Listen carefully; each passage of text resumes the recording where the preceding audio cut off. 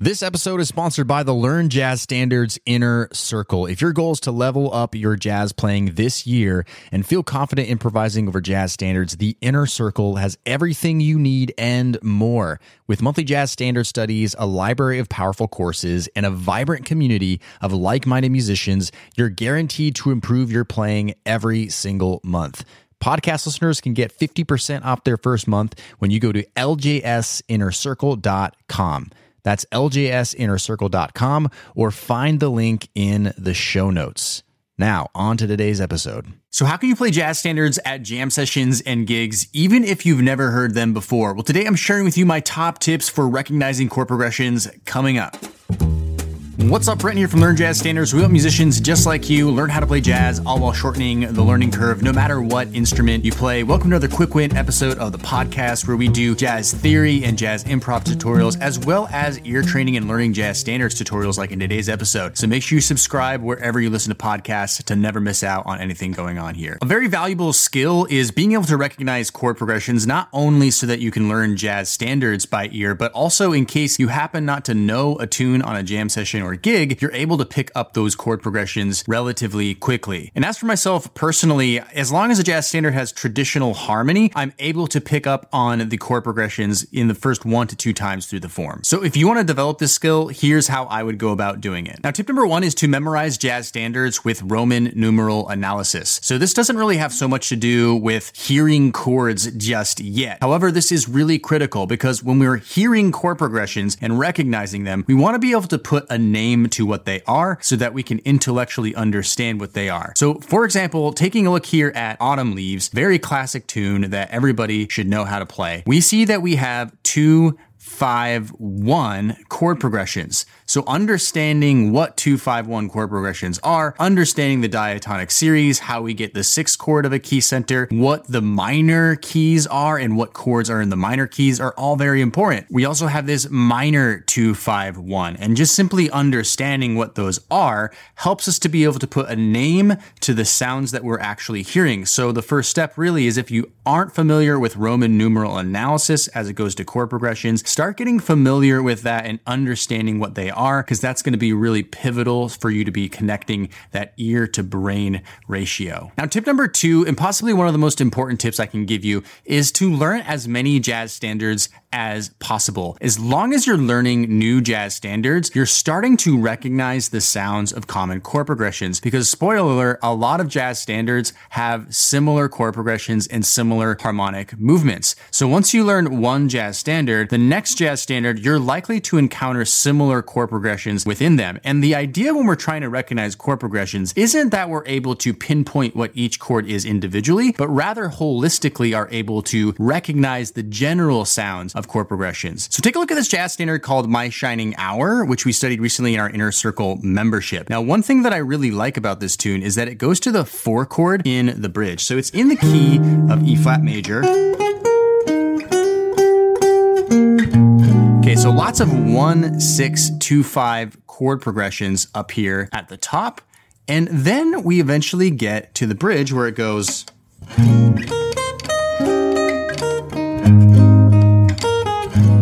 But the sound of 2 to 5 to 1 to A flat major, which is a 2, 5 to the 4 chord in E flat major, is a really definitive sound that happens a lot in jazz standards. So if my ear can start recognizing the sound of the E flat tonality going to the 4 chord, that means technically any other jazz standard where I hear that movement, I'll be able to start recognizing that sound simply by exposing myself to a jazz standard like My Shining Hour that has this harmonic movement. So this tip is really important. Keep learning as many jazz standards as possible. And by the way, if you need help learning jazz standards, I highly recommend checking out our Learn Jazz Standards the Smart Way guide. It's completely free. You can go to learnjazzstandards.thesmartway.com. Keep learning those jazz standards. You're going to understand and hear chord progressions a lot better. So learnjazzstandards.thesmartway.com. Now, tip number 3 is to start transposing jazz standards. So again, this isn't as much in the ear realm as training our ears as it is starting to train train our ability to intellectually understand what the chord progressions mean that we are hearing. So for example, if we look back at Autumn Leaves again, we know that it starts with a 2-5-1 chord progression in B flat major. But if I wanted to play Autumn Leaves in a different key, such as E flat major, I would have to know what are the 2 and the 5 and the 1 in E flat major. They're actually F minor 7, B flat 7,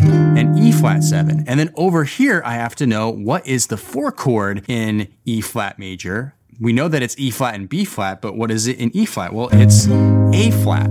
And the 2-5 to the G minor, what is that in E flat? Well, it's actually a 2-5 to C minor. So D minor 7 flat 5, G7 to C minor. And why is it important to know all this? Well, A, it's really good for your ears to be able to hear these chord progressions in different keys other than the one you're learning them in. But B, if you were to go to a jam session and someone calls a song you don't know, if you ask them first what is the key of the tune that you're playing, that now gives you the context to relate to what the chords you're hearing are and putting actual names to those chords so you can learn them on the spot. So start transposing different jazz standards into different keys, even if it's just one other key, and this will really help you in the long run. Now, tip number 4 is to use the trial and error method for learning chord progressions by ear. So obviously the stuff we've talked about just in these last 3 tips are big picture stuff to be doing that ultimately are going to best help you to learn chord progressions by ear. But we also have to get into the trenches and do the dirty work. And this is where the trial and error method comes in, which is exactly what it sounds like. You're going to have to just start listening to chord progressions of jazz standards and just trying to figure out on your instrument, no matter what you play, what the notes are or what the chord qualities are. So for example, let's take a look at this mystery chord progression. Obviously, we can't see what the chords are at all, and we're just going to have to be listening to something by ear. So let's take a listen to what this mystery chord progression sounds like.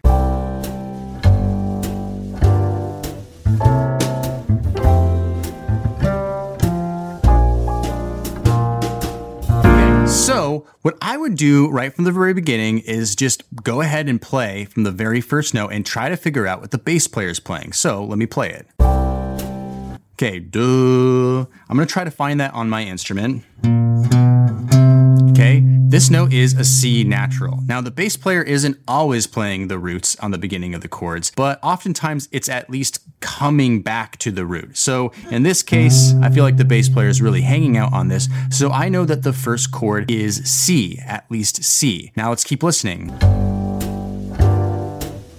Okay, the next note is a G. Now again, I'm doing this very quickly for the sake of this video, but it may take you many, many times to do this if you've never done it before. For me, I'm a little bit quicker. So that's a G. So far we have C, G. Okay, duh, duh. That's the pitch the bass player played.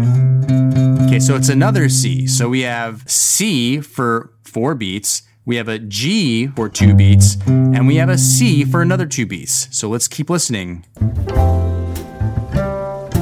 Okay, bo, bo was the note I heard the bass player play. So that note is F, F natural, okay? So we have a C, we have a G, we have a C, and now we have an F natural, and I know there's one more chord, so let's listen to it. One more time. Bo, bo. That's a B flat. Again, I'm going through this very quickly. This might take you more time, so don't be discouraged. So far we have C for 4 beats, G and C for 2 beats, and then F for 4 beats, and then B flat. So now that we know what the bass notes are, our goal now is to figure out what the chord qualities are. Now this can get a little bit tricky. What you really want to do, again, is just trial and error. So let's listen to the first chord and really pay attention to the piano this time. Okay, I heard the sound of the piano. What I would do is you could just arpeggiate if you're playing a sax or a trumpet or whatever, or you can play the chords if you're a guitar player like me. But I would go through the 5 different qualities of 7th chords: major, dominant 7, minor 7, half diminished, and fully diminished, and see which one fits. So again, listening to the first chord. Okay, I'm gonna play a C major 7. And honestly, that actually sounds like it fits to me. In fact, it sounds like that. right? So I think it's a C major 7. Now, if I wanted to clarify that, I could try playing a C minor 7. Okay, that didn't match what the piano player was playing. So I'm going to conclude that I think it's likely that this is a C major 7. Then we can keep going through this process. Just to speed up this process, I found out that this is a C major 7, and then a G minor 7, C7, F major 7, and B flat 7. Okay, so that's actually a 1, 2, 5, 2, 4. We talked about that, right? With My Shining Hour. And then a 4 of F, it's the B flat 7, okay? So again, that's the Roman numeral analysis, now also playing into my trial and error method. Now, tip number 5 could help you if you're really not good with hearing what chord qualities sound like, and that is to do interval and chord fundamentals, ear training fundamentals. So this could be as simple as just playing a note like this and asking yourself to sing what the 7th is. So, okay, that's the 7th. Or here's this note, what's the 3rd? Da. Okay, that's the 3rd. Or when we go to chord training fundamentals, chord ear training fundamentals, we could play an entire chord. Okay, so what's the 7th? Do. Okay, that's the 7th. It's a flat 7 because it's a dominant 7th chord. So working on this over time, whether it be with ear training apps or different courses for ear training like we have in our Inner Circle membership, this can be the helpful fundamental basic tools that can help be building blocks. Now, for me personally, if I would really focus on any one of these tips, obviously the one for me is keep learning jazz standards and associating Roman numerals to the sounds that you're hearing. And that way, over time, you're just going to start recognizing the sounds of the chord progression as a whole, not as individual chords. And this is the fastest way to start being able to play instant jazz standards, even if you've never heard them before. All right, so that's all for today's quick win episode. Thanks for listening. Make sure you subscribe wherever you listen to podcasts, and we'll see you in the next episode. Cheers. Hey, podcast listener, would you like to ask me a jazz question and get it answered here on the show? Then go to learnjazzstandards.com/ask. That's learnjazzstandards.com/ask. I look forward to hearing your question and answering it on a future podcast episode. LearnJazzStandards.com/ask or find the link in today's show notes.